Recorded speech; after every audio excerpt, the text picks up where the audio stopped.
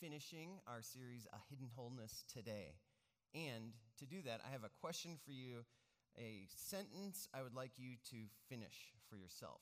So prepare yourself to hear the beginning of the sentence, and then you fill in the rest. Got it? All right. Here it is.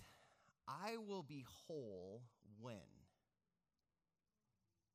Not a got to put some words in there. And you could put those words in there in your mind, or you could write them down, but fill in that sentence. I will be whole when. Adam Grant introduces us to an interesting woman in his book, Think Again. This woman, Ursula Merks, went to see the doctor because she was having, a headache and back pain and dizziness, and it was making her unable to work. And so the doctors began assessing her.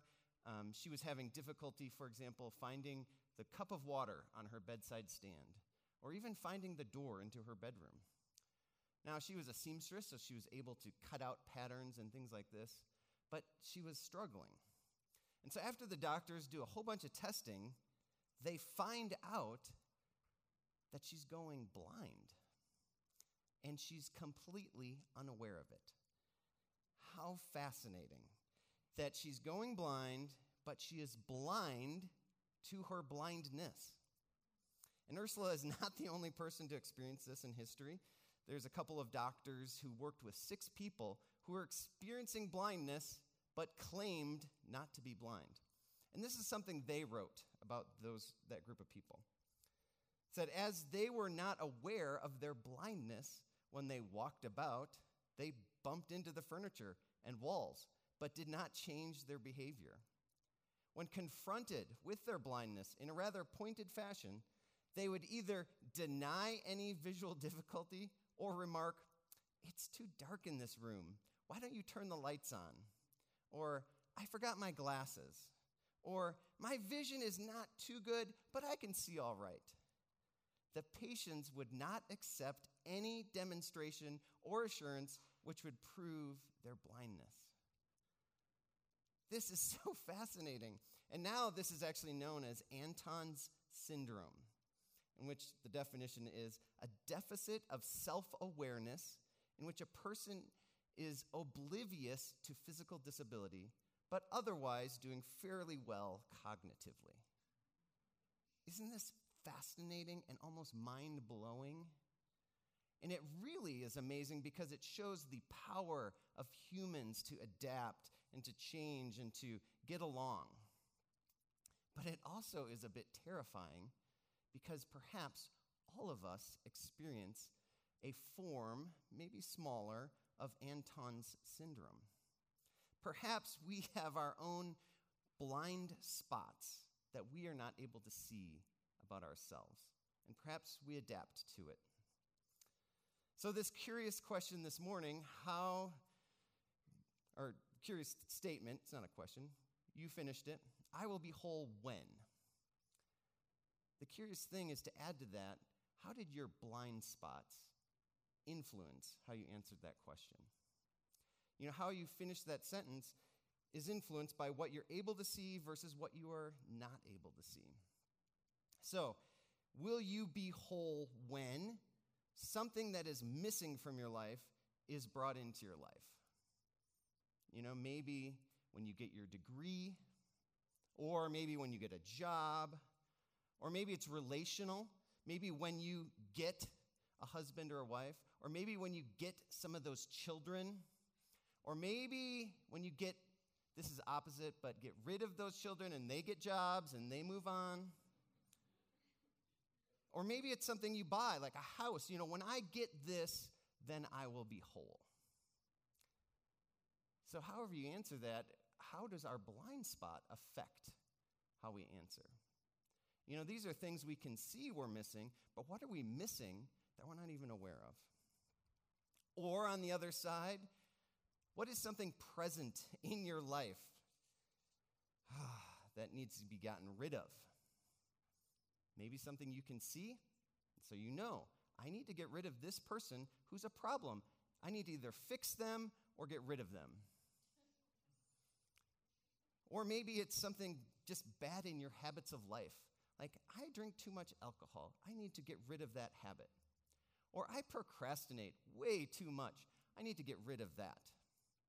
Or I have a temper and I am angry and I need to get rid of anger in my life. What is something you're aware of that if you get rid of it, you will then feel whole?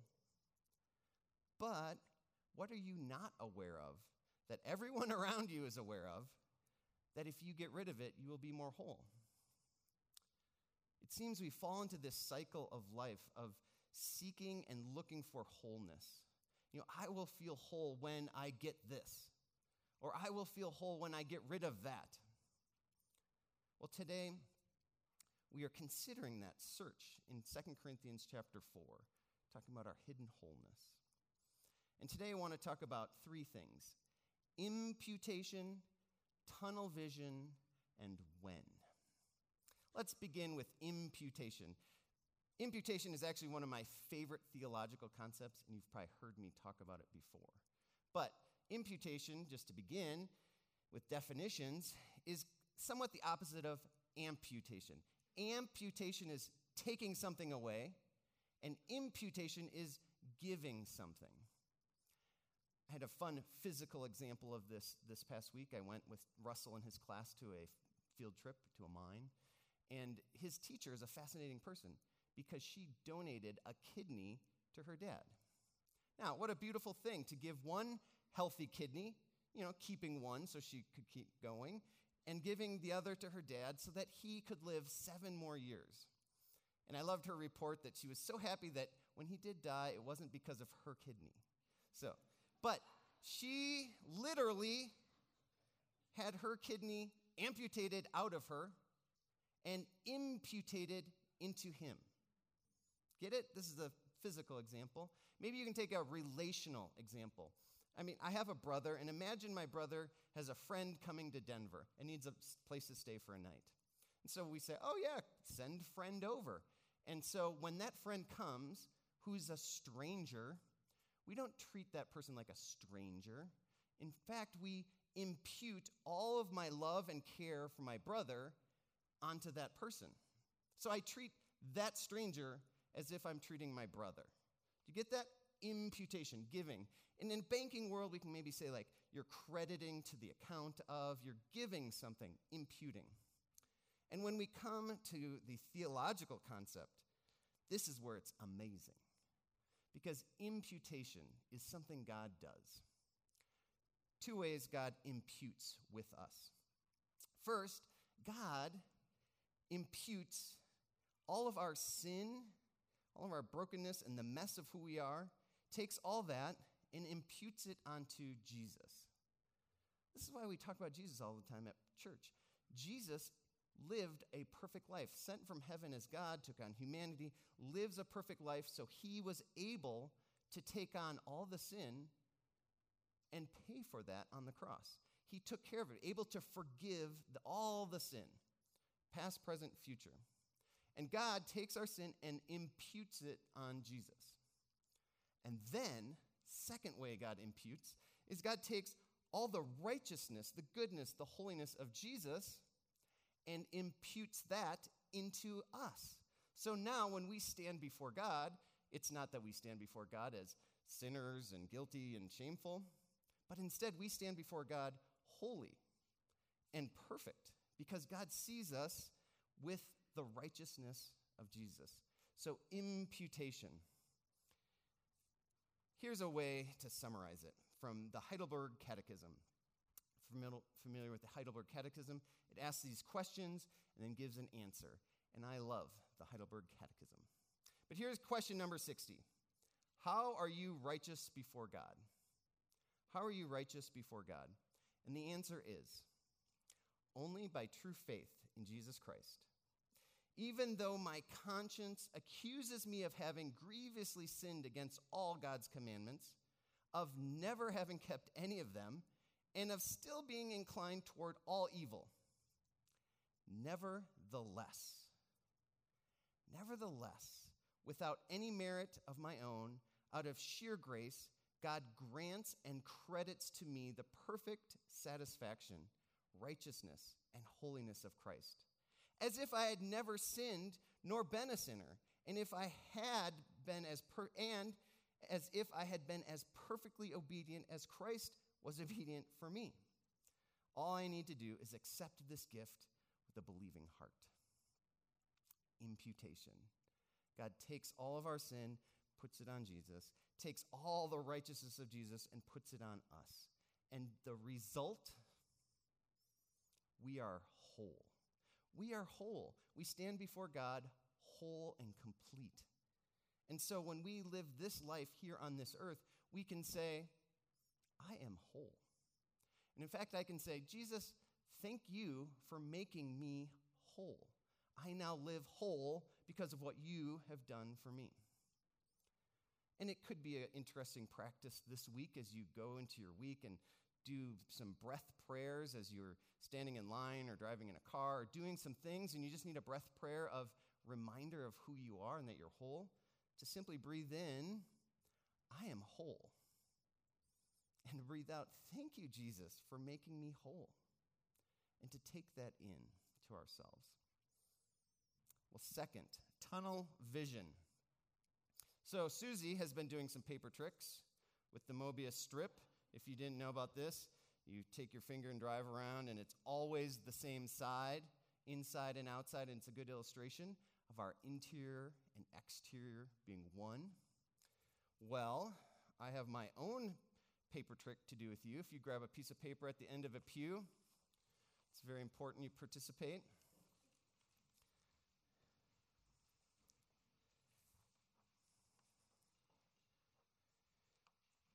So, what I'd like you to do is to roll up your piece of paper like this and make a tube. Not quite as fancy. And then close one eye. You just choose one eye, close it, put the tube up next to another eye, and look around. Actually, just look at me. What do you see when you see me? Me. What don't you see? Everything else. There's nothing else. The tube blocks out your distracting neighbors. Right? Okay. You can put it down, or if that helps you focus, you can keep that going. But the idea with tunnel vision in that example is that you are limited in what you see. Limited. Tunnel vision. Now, I don't know how this tunnel vision works for you. It could be that you get so detail-oriented and so into something that you just can't let it go, and you need somebody to come along and say, let it go. Or maybe, more my direction, you are so big picture, and there's so many choices and endless opportunities and options that you just need somebody to come along and say, just choose one and go. Or tunnel vision. Who knows? Your example in your own life of how tunnel vision affects you. But tunnel vision is limiting our vision. And in 2 Corinthians chapter 4, Paul uses a particular word to help us overcome our tunnel vision. He uses this one word over and over, and it is the word we. We. Now, this whole time you've been hearing us talk about this one chapter that has bracketed phrase at the beginning and bracketed phrase at the end. We do not lose heart. We do not lose heart. And there it is, we. So what is this we, and how does that overcome our tunnel vision? Well, first, Paul is saying we, referring to just the group of traveling companions he's with, going and starting churches and doing God's work. So Timothy and Silas and others, there's a we of his interior group. Paul's not alone. It is a we. But then Paul's also referring to the church, to the we of us gathered together, to the we of all people who have had Jesus imputate his righteousness into them. And that forms the we of who have received that. And then there is the we job of going and telling others about this. The we project of helping others connect to God and to become part of we, and for we to grow and to grow and to grow. So Paul is using this word we to overcome tunnel vision. It makes you wonder, how does that happen? How does that overcome tunnel vision? I think one form of tunnel vision is to think, oh, I've received this great treasure from Jesus, and it is mine, and I'm going to keep it to myself. And that can form a tunnel vision in me. But when Paul says we, it pushes out to see more than me, to see all of us. And not just the people who are in my group already, but the people who are out there who are not yet here, who God is drawing in. So we. And when Paul says we, he often says we are having a hard time. In this passage, Paul is saying, hey, this is hard, but we are doing these difficult things because we are whole and because we have this great hope for you. We do this because we see you. We don't have tunnel vision on ourselves, we have this perspective for others to be joined in on the we. So in chapter 4, verse 8, here's something Paul says. And listen for what Paul says about his perspective on the hardships. Paul writes, "We are hard-pressed on every side, but not crushed, perplexed, but not in despair, persecuted, but not abandoned, struck down, but not destroyed. We always carry around in our body the death of Jesus, so that the life of Jesus may also be revealed in our body. For we who are alive are always being given over to death for Jesus' sake, so that his life may also be revealed in our mortal body. So then, death is at work in us, but life is at work in you." And it's so fascinating for Paul to say, we are experiencing death, hardship, difficulty, troubles, and it's for you. That perspective changes Paul, like, death is not very pleasant. I don't want this. But when I see this bigger picture of what God is doing, of helping others join in this community, I'm willing to suffer in that way. Well, perhaps you've already heard or read about the Barna study on mental health that we've been promoting a lot. And I refuse to stop talking about this study, and you'll soon find out why. So Barna does this research, says, hey, in the past 18 months, where is everyone at in mental health? And so they measure, I don't know how they measure mental health, but they measure. And they find that in every category, mental health is down. People are having poorer mental health right now than pre-pandemic. So if you're a man, you have poor mental health. If you're a woman, you have poor mental health. If you are rich or poor or middle class, you are having poor mental health. If you are a Republican, you would expectedly have poor mental health. If you're a Democrat, it's surprising, but you also have poor mental health. Everyone has poor mental health, except people who come to church every week. Now you know why I'm going to talk about this forever. If you come here, I don't know how they measure, but 4 points up in mental health. People who come to church are doing better post-pandemic than pre-pandemic. That's interesting, and it makes you wonder why. And I think just simply prioritizing God in your life is going to help. But also prioritizing showing up to the we also helps. There's something good in the showing up and interacting with others. For us to remind each other of our wholeness, even when there's struggle and hurt and difficulty, to remind ourselves, you are still whole. You are still complete with God. And that reminder.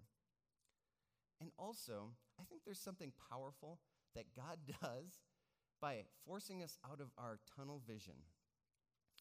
If I was given to my own choices in life and just taking care of me only, I wouldn't make choices to be around people that I don't like or who are difficult or unpleasant in any way. And in this past year, we've had this great excuse not to hang out with anybody we don't like, not to do anything we don't like to do. We only do things we like to do, when we want to do it, and how we want to do it. And what has that led to? Poor mental health. But when you put yourself in the group of people and you have to interact with others, yes, it's discouraging sometimes. People say ridiculous things. But it's also encouraging to be together. And I don't know how all that works, but God works it out. Well, finally, when? I ask you to fill in the rest of that sentence. I will be whole when. And we get Paul's answer later in the letter to the Corinthians. Chapter 12, Paul gives us a little insight into his own filling in that sentence. Paul calls it a thorn in the flesh. We don't know historically what that thorn exactly was. Some people speculate that it could have been blindness or poor eyesight, speculating that many of Paul's letters he couldn't even write. He had to dictate, and then at the end he'd scribble his name because he couldn't even see well enough to write. So that's a speculation, but it is the possibility that Paul said, I will be whole when God heals me of my blindness. And God didn't do it.